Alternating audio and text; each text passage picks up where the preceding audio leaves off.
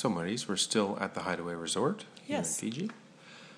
We decided to podcast about one of the local things that we've done here, which was to go visit a nearby village, and it's an activity that was sort of sponsored by the resort. The resort. Yeah. So we didn't know what we were getting ourselves into. So we showed up.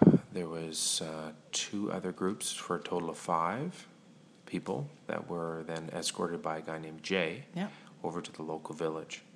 So that was about, a 250-meter walk down the highway, down the road here. Yeah, it took about 5 minutes to get to the village. Yeah. And so we arrived at concrete block houses with a metal roof and things like that, corrugated metal roof. And so we were asked to step in. I was asked to remove my hat before I entered the town. Yeah. And then once we got to the chief's house, we were asked to remove our shoes. Yeah. So we stepped into the house. We sat down. I ended up sitting down across from the bowl. There's a large bowl there with a rope and shells attached to it, about like 4 feet of rope. And the shells are on the end of it. And so this woven mat is what we sat down on, and the group, basically, you sat to my right and everybody else sat to my left.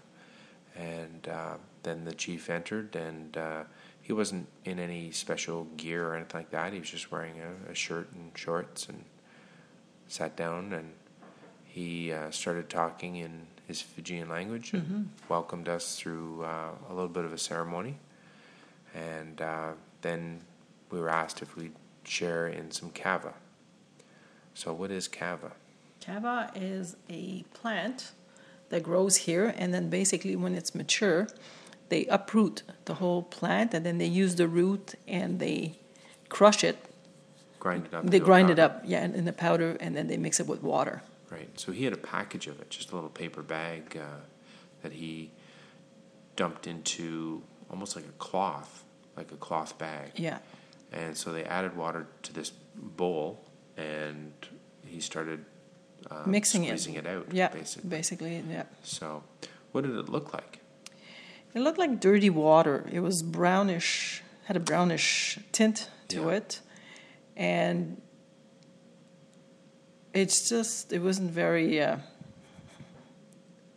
attractive as a drink. Yeah, so it's being mixed up in a wooden bowl. A large bowl. It looks like it's a single piece of wood that's been lathed out, and so we saw one here in a store, and it's like $700 for these big bowls. Yeah, these big bowls. So I think that's for big New Zealand people or Australian people who want to bring one of these things home. So we sat down, and they scooped out some of the drink into a cup that was made out of the bottom of a coconut. Okay, so coconut shell, right? Mm-hmm. Probably a little smaller than a bowl that you'd have for breakfast cereal. Yeah. So, but I guess they decided how much they wanted you to have, and they either give you high tide or low tide. That's correct. So, I guess the first one they gave us more of a low tide. Yeah. I say first one in that we didn't know how many we were going to get, did we? So as the process went through, we had our first one. I was given it first because, as it turned out, I was sitting across from the shells, and I was considered then the chief of the 5 of us that had shown up. So that gave us a chance to then have some kava. What did it taste like? Oily soap, I have to say. Yeah, not a very nice drink, but it made my tongue sort of tingle after having it, and some people were saying their lips were kind of tingling as well. Yeah, and it was sort of intoxicating too, like not drunk, not alcohol intoxicating, which just made you, it was hard to get off the mat after. Yeah, so we had 3. Yeah, basically the last one was one for the road. We had to get one for the road. Right. So they asked for a donation.